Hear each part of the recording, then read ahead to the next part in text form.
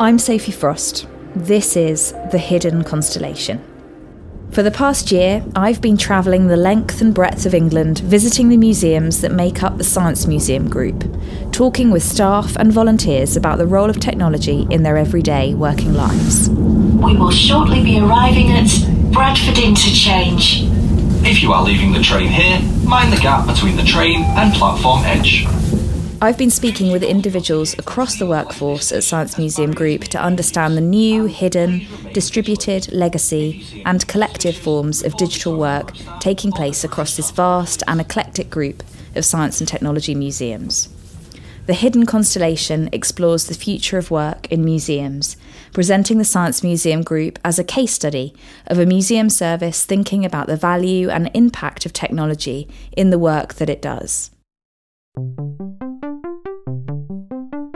This is the first of 2 episodes where I am going to chart the hidden digital labour that happens across a museum service like Science Museum Group. What do I mean by hidden? Time and again in the making of this podcast, I heard staff referring to those who worked in the archives, in collections cataloguing, in data management and in documentation as the unsung heroes of the museum, as those whose work was frequently hidden from the more public-facing element of the group. It's something that we've been very explicitly bringing to the surface at the sort of highest levels of governance. So, the trustees responsible for collections and research we've presented to, and we have shown them a diagram of an iceberg, and we've shown them that the bit that sits above the iceberg is our blogs and our videos and our stories and the well-packaged, well-curated, visibly beautiful and engaging content that we're used to producing as a museum and that we're known for. And underneath that iceberg are research and processes and governance and systems and data and all of the things that underpin creating any digital content. It is a very live conversation. It's been going on for at least a couple of years in the context of One Collection to really bring that disparity out and to remind people that without the painstaking work of curators and colleagues in collection services, we don't have engaging digital content. It feels like we've got all the benefits of rapid digitisation, but the quality feels great too. Yeah. So these people are like totally the unsung heroes of all of this work. What John and Jessica help us see here is that digital technologies are enabling previously hidden aspects of Science Museum Group's collection to be made visible. But the work involved in doing this visualisation work, remains fundamentally hidden.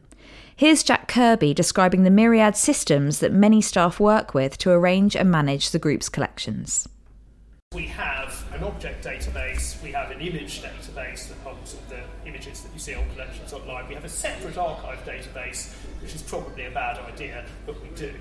And so to produce the online collection you see, we need to take information from all of those digital buckets, objects, images, archives, pull them through the enterprise service bus into another hidden bit of technology, the CIIM it's called. Can't think what it stands for, but it's an externally provided product, which then sorts all of that data and then presents it online.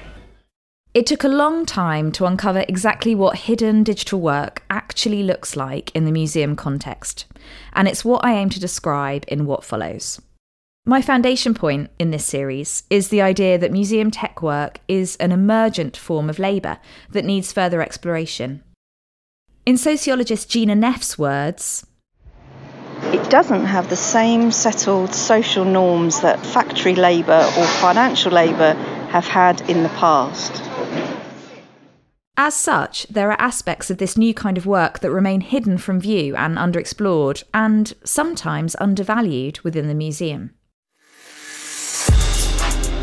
Someone pivotal to me in developing a better understanding of hidden digital labour is artist, writer and activist Gregory Shillette, who, in his 2011 book Dark Matter, describes the secret glut of artists, cultural workers and producers that make up the art world. It was Shalett who first introduced me to the idea of the missing and invisible mass of workers, which make up the foundation of the cultural sector. He states that the presence or absence of a vast zone of cultural activity can no longer be ignored. Applying Shalett's ideas to the museum space helps me suggest that a significant part of the digital labour involved in collections management at museums can similarly be understood as carried out by a shadow archive of workers, the value of their labour needing further celebration and acknowledgement. It could be suggested that, in the context of the Science Museum Group, these are the human cogs that help the museum keep turning, help it continue to be a custodian of our country's history of technology, science, maths and engineering. In short, it is the hidden digital labour of these museum workers, and volunteers too, that ensures the institution's mission to grow science capital continues to be met. Over this two-part episode, I'll try to understand why sometimes this kind of work can involve a high degree of emotional labour, why sometimes, although not always, it can be gendered, and why, sometimes, hidden digital expertise is subject to different kinds of valuation within the museum complex. It's that hidden labour, I think, that we've been talking about. Those hidden people who do so much to make sure that this place still rotates on its axis. But if you tried to describe what they did, or you told someone their job, they likely wouldn't immediately know what you were talking about or why it mattered. But without them, we'd be lost in the sea of stuff and nothing would get done. And legally, we'd probably be in a lot of hot water as well, based on the types of things that they do. So, yeah, it's a kind of curious divide in terms of what it is. That's Dr. Sophie Vora, Research Associate at the National Railway Museum in York. We're going to spend most of this two-part episode with staff and volunteers based at the National Railway Museum, or NRM, as I found this museum to be particularly fertile ground for uncovering the phenomenon of hidden digital labour across the Science Museum Group more generally. A short walk from York Station, NRM tells the story of rail transport in Britain and its impact on society. Having opened in a former locomotive roundhouse in 1975, NRM houses several historically significant railway vehicles, as well as Search Engine, an extremely comprehensive archive and research facility, the only archive in the group so far accredited by the UK Archive Service Accreditation Partnership. The team at NRM are currently working hard towards Vision 2025, a £55 million redevelopment and transformation project for the museum as well as locomotion in Shildon, part of a 5-year journey to become the world's railway museum. In what follows, I'll be reflecting on this idea of hidden digital labour from two separate, unique but interlinked angles. The hidden digital labour involved in working with a technology archive such as the one we find at NRM, and the hidden digital labour involved in collections data management and documentation across all the museums in the group. Let's begin by hearing from Alison Kay, Archives Manager at NRM, as she takes us around the collection stores at Search Engine, which is, and I quote Alison here, as heavy as the Flying Scotsman with tender. I understand that not everyone listening to this might be up on their railway history. The Flying Scotsman is a celebrated express passenger train that travelled between Edinburgh and London, first built in 1862. In other words, the archival collection at Search Engine weighs 180 tonnes and takes up over 400 cubic metres in space. The sound quality is a bit patchy in my chat with Alison, mainly because we were going through a series of enormous storerooms full of packed boxes replete with electric generators. But please bear with us. We begin to get a picture of the complexity of Alison's job at Search Engine and the emotional aspect of working with an archive and a set of stakeholders with as complex a range of requirements as the one at NRM. I use them a lot. In fact, the engineering drawings in these two stores, there's over 1 million engineering drawings. Oh my goodness me. Yeah, and they're all in these rolls. So they're really, really well documented. This is where it gets interesting actually. They're really well documented in that we have volunteer groups coming in for the last 30 years or something, and they would, I'll show you, they would have a sheet of paper, and then they transcribe all the information from each drawing onto a spreadsheet, and we put all those PDF lists on our website. So I've seen those. Yeah, so SMG is all about collections online and our systems. This is like a thing that we're doing that is not integrated into those systems.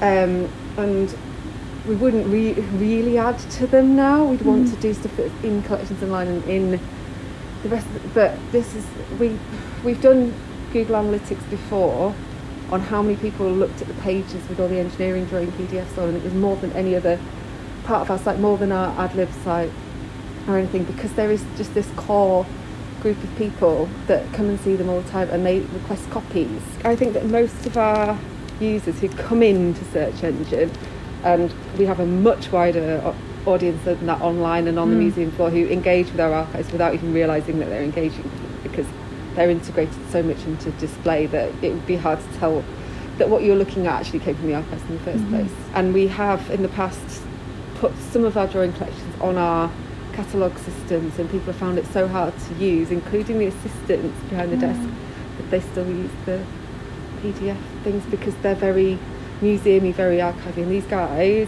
are modelers, engineers, and they're not interested, I don't think, in complicated structures or museum language. They just want to find a drawing of that screw or that thing that they need to fix or that they need to model on their locomotive. So we need to find a way of making those two things work together. I think it'd be quite easy to just say, I'll just stick them all on collections online. So they'll love it. But when you speak to the guy, because I don't really interact with people, I'm mostly back of house. If you say that to the guys behind the desk, they're just like, it'd be a disaster, because our core users who are looking at these technical records won't be able to use them. But they're only a small usership, but they're our kind of most vocal people who are in here. And then there's everybody else. And the way that I'm sort of managing it at the moment is we're catering for them really well with these PDF lists. We have loads of people using them. They like them. It's working fine. Why mess with it? Let's just keep it how it is. Because there's other parts of the collection that we could be integrating into all the SMG projects that would work a lot better until we can find a compromise, if that makes sense. Yeah, definitely. What I began to see from talking with Alison is that there are three overlapping and complex areas of her work with the archive and its communities that she must maintain in ongoing balance. The first is the sheer abundance of objects and drawings at Search Engine. For example, now I'm going to make myself sound really bad here. I actually don't know what's in those. They've never been surveyed. Material transferred from... I mean, what is this? I don't know. Because we haven't got time. We've never surveyed any of this. Signalling. Yeah. I mean, small misgap sessions. There could be anything in there. And there could be something amazing in there that's like, I don't know, the diary of the person who first imagined the Flying Scotsman or something. I mean, it's unlikely, but it could be, because we just don't know. And one of the things at the moment, up to about 50% of my time is spent on acquiring new stuff. But in the past, we've acquired things, and it's like, best way I can describe it is, you know, like, if you don't think you've got any string, but you know there's some string in your house, but you're just like, oh my god, I just can't afford to look for string, I'm just going to buy some more. And then you move house and you realise that you've got like 25 balls of string from every time you went to the shop.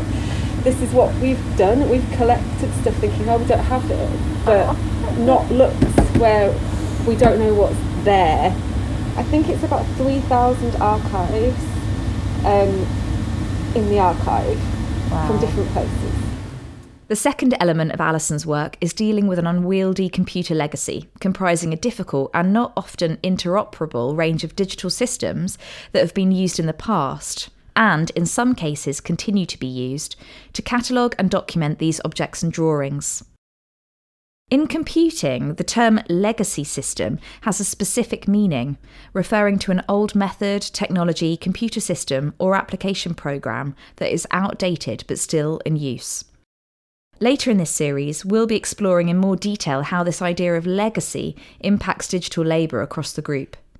For now, we can begin to see how legacy systems contribute to a complex workload for Alison and her team. So we digitise on demand, and we digitise most of our drawings for customer orders externally. Right. So we've got a huge bank of digitised engineering drawings that are not to the standard that you would want to use on Collections Online, because we had no in-house way of copying them, and we need to provide copies for research purposes. We can charge them for it, then we do it. But we've been doing it in this sort of off-the-side way, which definitely needs to be integrated into what the groups do, because we have this bank of black and white images of coil springs or, I don't know, undercarriages of some weird vehicle somewhere that someone might want eventually, but they're on our drives. But then they're not a priority because they've been driven by quite often personal projects that are not a priority for us. The other difficulty is that we have spreadsheets, images sort of floating around in these two off-the-grid kind of places.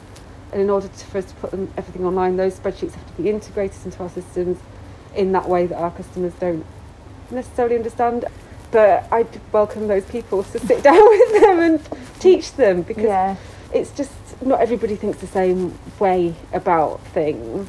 I think that our online systems are really hard to use. Our AdLib system is definitely... Collections Online's all right, but it's not. They're doing a second version of it, which is going to be a lot better. But if you're looking at archives a lot of the time, you're looking for something really, really specific, and it's quite hard to drill down like that into Collections Online. We haven't got a lot of data on this AdLib system. Mm-hmm.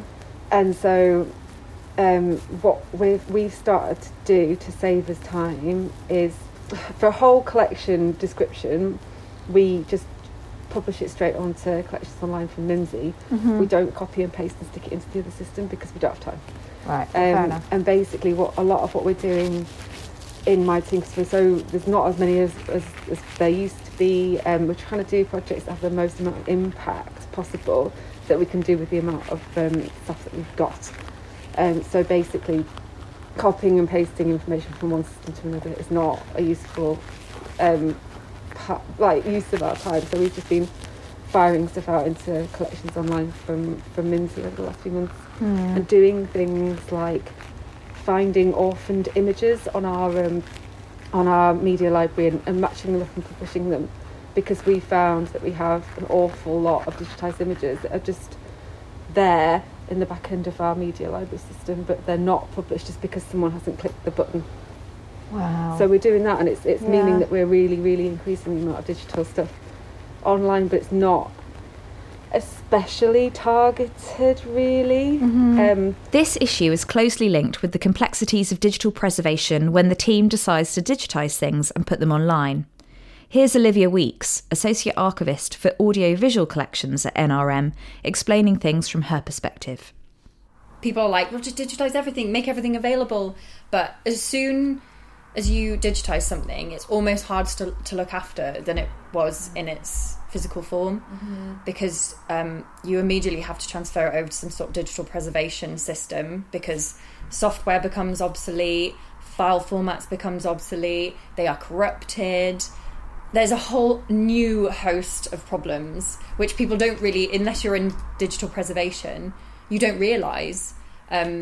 And also, obviously, we spoke about all the legal and like ethical implications about dealing with people's data and information in a different way and copying it, because that's kind of what you're doing.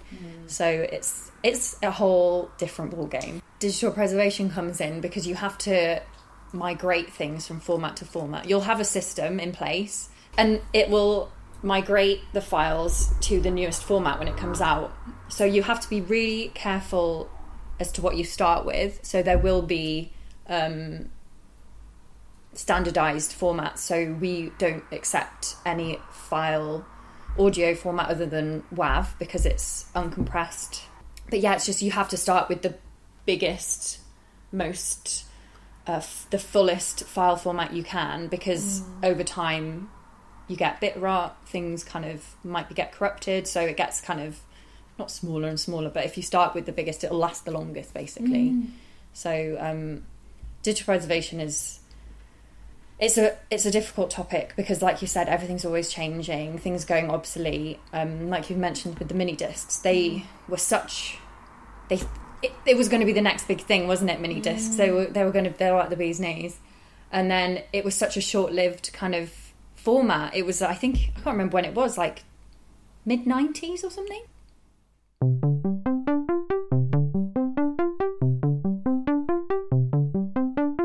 The final element that makes up Alison's complex and often hidden digital labour involves balancing the needs of users and visitors to Search Engine with the strategic aims for digitisation desired by the group. While I was spending time with the team at Search Engine, I was fortunate to chat with Keith and Ian, 2 volunteers from the Caledonian Railway Association. This group was formed in 1983 to further the study of all aspects of the Caledonian Railway, a major Scottish railway company formed in the early 19th century, which formed a link between English railways and Glasgow. We just happen to be Scottish, but all of the old railway companies have a fan club, basically. That's Ian. Here he is again talking about the importance of digitising NRM's photographic collection for him. In my world, all of that stuff would be publicly digitally available. I would be able to log into National Railway Museum Photographic Archive, get a decent quality thumbnail or shrunken image. If I wanted to buy it for commercial purposes, there'd be an order in connection to that. If I just wanted to look at it and see what photos were available, I'd be able to view it with a watermark through it or whatever. And it would be competently catalogued and searchable. Now that obviously is an absolutely vast undertaking. And if we can build some sort of hybrid between voluntary organisations who have the knowledge and some of the skills and the museum to get access to the material and get it digitised. I mean, the digitising isn't the hard part. Digitising is just time-consuming and tedious. It's involving cameras and scanners. As with many other groups visiting the Search Engine archive at National Railway Museum, these volunteers have established their own digitising practice, specific to the area of the collection they are most interested in. Here's Keith describing the process. And there's a voluntary organisation at a railway museum in Kidderminster, attached to the Severn Valley Railway, which had developed a system using a commercial database, and we were able to develop our own database based on that. Wow. We had various things. So the actual copying is one job, and then entering all the information on the database in terms of and putting a description to it, identifying it. It's a commercial software. Yeah. And you set your own, I mean, it's a framework, and you set your own data, create your own database. I'll show you it, shall I? I'd love that, yeah. And is this the one that the Kidderminster Museum, they started, yes, and we've adapted it. And I thought I'd put that one up, because I think that's a lovely photograph. So can you just describe what we're looking at? Right. It's Schlock. It's Gavin Wilson's daughter. Oh right, yes.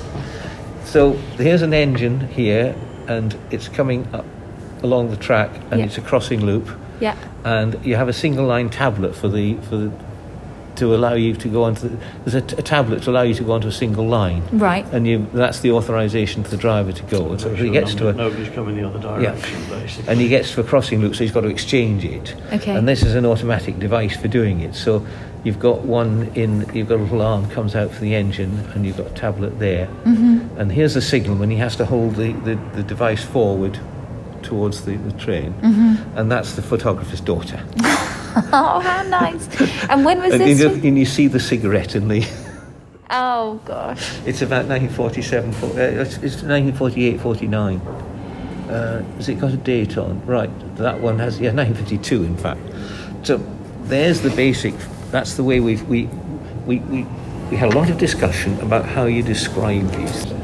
I would turn up and take 250 photographs on a setup like that, not necessarily particularly looking at all of them unless they caught my eye because of my own interests, but then they go off and other people will look at them and sort them out and catalogue them. So it covers a range of interests from the actual technical side, I take pictures, I enjoy it, through to various people's different aspects of railway knowledge to sort the assemblage out. There's a huge resource there if you can find a way to balance what the museum wants, or at least what the museum needs rather than what it wants, I guess, and what the volunteers are prepared to do. Yeah. The museum had said to us that we could carry on, but if we were to do any more, we'd have to do whole collections. So. The enthusiasm of Keith and Ian is evident here and helps highlight that digital labour within the museum takes many unexpected forms. For Alison's team, whilst volunteers have historically been vital for effectively supporting the documentation of acquisition backlogs, their endeavours can be tricky when striving to embed new digital standards required for getting collections online. We've now got loads and loads of digital images on our shared drives Wow. that are like the drawings. They're not attached to anything. There's a PDF Excel list also floating, but they're not in our systems. And so these guys have got what they wanted. They've got to see their favourite thing, exclusive look at their favourite thing, and have an amazing time here. But what are we getting out of it? Because we will eventually be able to put that stuff online, but it will just be about Scotland. So they've put the images that they're taking into another system that is not an SMG system called FileMaker, which they share with their members of the Caledonian Association. So, it must be quite hard when you've got all these really enthusiastic people wanting to do stuff very quickly. But like you said, there's no plan, there's no integration. It's so hard. The digital labour of the volunteers appears here to be sometimes imperfectly aligned with the digital labour of staff in the museum and the things that the museum is seeking to achieve. Could we go as far as to suggest that sometimes one intensifies the other? At root in the three overlapping elements of Alison's work, the sheer abundance of stuff in the archive, the complicated digital legacies, the competing digitisation agendas, is a commitment, above all else, to use technology as an enabler for telling the social history of railways, for telling accessible stories about the people who worked on them, were passionate about them, or who had their lives impacted by them in some way or another. Just while we're here, this is a new acquisition. We're getting in 3 bits, and this is from a man called James Torres, who is a really, really eccentric donor. I mean, a lot of our donors are really, really eccentric. The people that we deal with, but I'm so very fond of him, but he's a very funny man. But basically, he was a guard on BR in the 70s. His mum got him a job to keep him out of trouble. And they gave him a little book to write all his journeys in when he was on the train.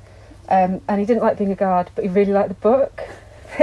But we acquired it just because it's just so you can get at it from so many different ways. It tells lots of really accessible stories about what things were like. There's some really good images. There's loads of it, isn't there? But it's not catalogued onto any kind of system. It's not digitised. There's an outline description, about a paragraph that long, on our website at the moment. So it's going to be a big job to make it accessible, basically. So we keep on getting this stuff, and there's no way we already have this stuff, because we just but we're kind of adding to our problem. But this guy's getting old. We can't say, we have to wait for another 10 years until we can find, because we'll lose contact with him, and he's already drawn us loads of maps of where we have to go when he's died and stuff.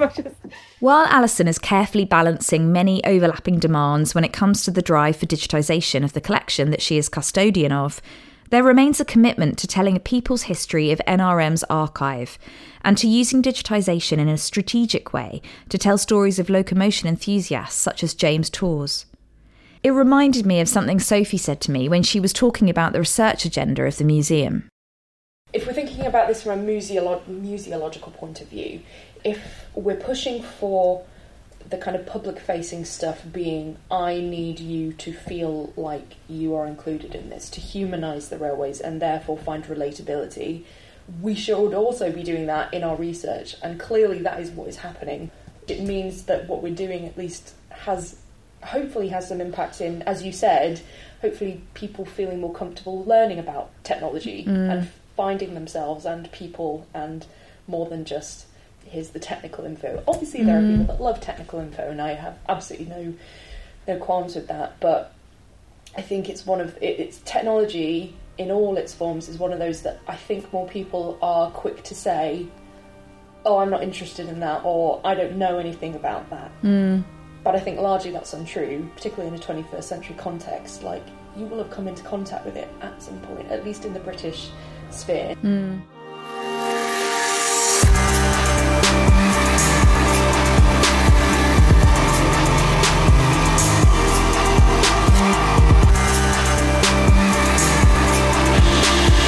To put it simply, what Sophie and Alison helped me to see is that the challenge for them is using technology in strategic, interesting and agile ways to tell a better, more relevant people's story of technology. Sorry if that all sounds a bit meta.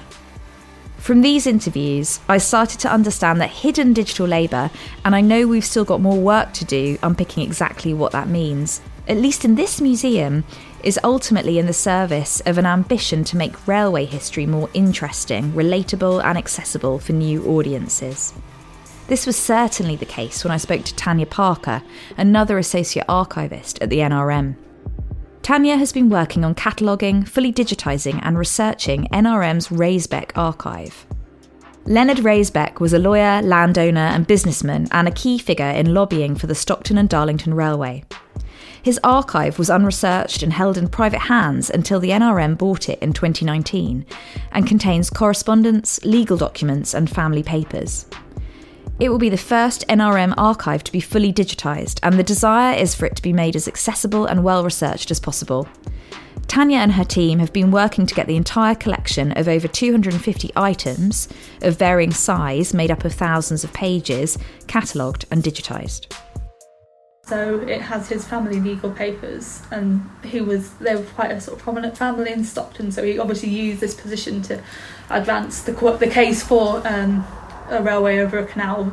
You know, he used his social prominence for that.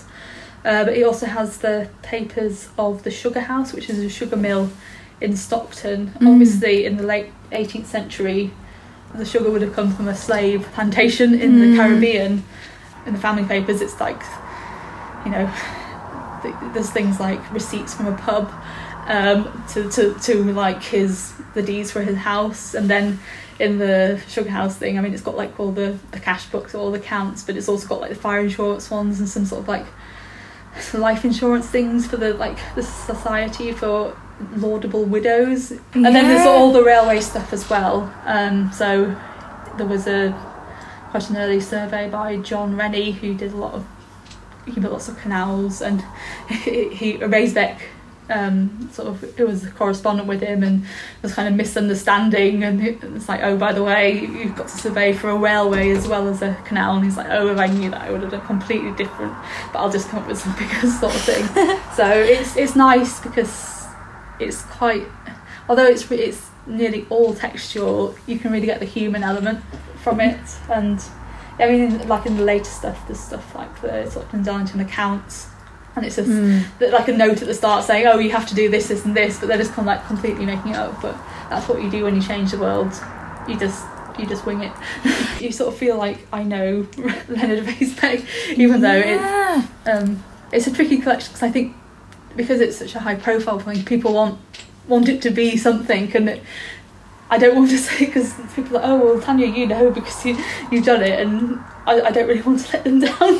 You know, like, it is what it is, and it might not have lots of references to Locomotion Number 1, but it is still a really great archive, and you've got to take it on its own terms. I'm sort of facilitating the digitisation, so I'm deciding what to send to the studio and when they've done the shots, I go through them on Media Library. I haven't actually had time, but just to check that they're okay. Digitising the Raisbeck archive has exposed, in a positive way, the different concerns of people in the museum and the division of labour involved in undertaking something of this scale and complexity. It's realising that we all have a different emphasis in some ways. So as archivists, primarily we're interested in the content. Obviously we have to be interested in the physical preservation and the digitisation of it, because that's part of it. The sort of archival mission is preservation and access, but conservation obviously are primarily interested in the conservation of the items, although because they're doing conservation for digitisation, they have to think about that too, and obviously I suppose they don't think about the content so much. But then the studio, obviously they're mostly thinking about the images, because they're a photographer, not the sort of content, which is the metadata, or the conservation again, which is it's sort of working together in a team, but it's realising that you have different emphases and sort of concerns, and it's only together that we can do it. We're able to do it, really. So I've been doing some cataloguing of items that are going to conservation onto Mimsy so that they can record the work. So it's, as I say, everyone's got their part to play. So.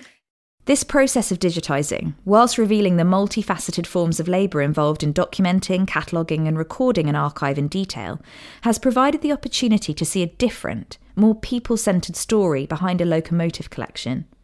At the same time, it has exemplified why it would be impossible to digitise everything in NRM's collection, and the need for strategic decision-making when it comes to digitisation. You don't have railways without people, because they need to drive the trains and get on them, sort of thing. But I think we need to, certainly I hope that's something which will come out in Vision 2025. I have no input into it, but I think that will be really good, because we have all the stuff on the floor, the vehicles, and they just have such great stories attached to them, often which you can find in our archives, and about people and stuff, but that's at the moment they're sort of very scantily interpreted. I mean, certainly like the Razorback, we're doing it fully, like we're doing the backs of pieces of paper which are blank, and you've walked around our stores, so we can't do it for every single piece of paper that we have in our archive, because it will be millions and millions of things, and I can't even conceive of how many years that's going to be.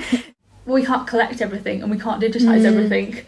It's an interesting one, but then we're doing the absolute utmost for this one collection.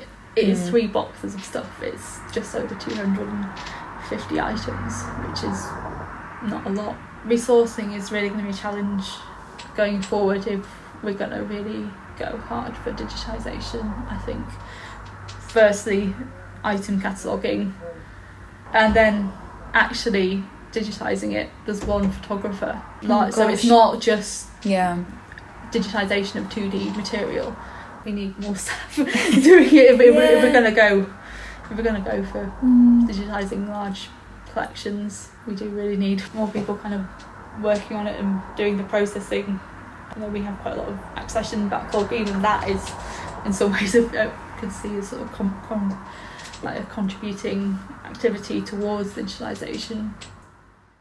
Tanya is pragmatic about what is possible in her role as associate archivist. Yeah, I'm just trying to do what I can. For example, with Clapham cataloguing, I'm cataloguing in a way that if I don't, it doesn't get extended. Then at least they have a file list, and it's like it's an ISAD G compliant catalogue. You can't have the one without the other. You can't have people without trains. You can't have digitalisation without opportunities and challenges. So there you go. That's literally quote of the day, Tanya, thank you. My time with the search engine team reminded me of something Jessica Bradford, Keeper of Collections Engagement, who we heard from in the last episode, had said to me about the agenda of the Science Museum Group in terms of using digital to achieve more depth in their collections rather than always breadth.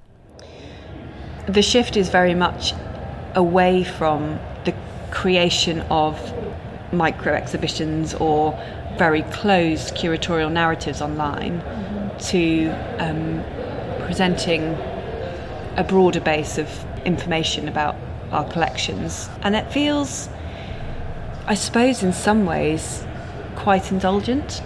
It feels at least very freeing and a massive opportunity not to have the pressure on us to produce the sort of essentially the icing on the cake, but to bake the cake. And that's what we're doing. If we sit with what Jessica is saying a moment longer here, it validates why some of the tricky decisions around digitisation, which Alison, Tanya and Olivia are having to make, are so important.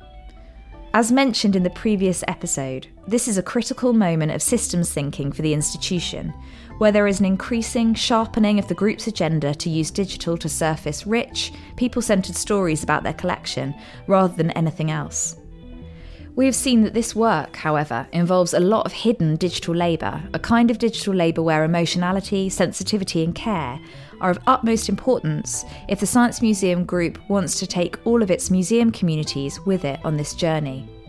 Next, in the second of these 2 episodes, I'll be turning to a different but linked kind of hidden digital labour that I found at Science Museum Group.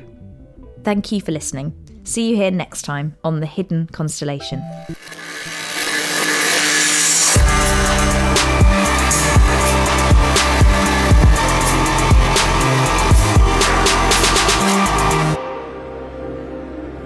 You've been listening to The Hidden Constellation, presented by me, Dr. Sophie Frost. Voice actors are Chris Thorpe-Tracy, Reefa Thorpe-Tracy, Ben Murray and Stephen Orchard. Sound design and editing is by Chris Thorpe-Tracy of Lo-Fi Arts. My thanks go to everyone who participated in this episode, and most of all to the Science Museum Group, for their time and generosity in letting me ask lots of questions for well over a year. This podcast has been created as part of the 1x1 research initiative, led by the School of Museum Studies at the University of Leicester and funded by the Arts and Humanities Research Council.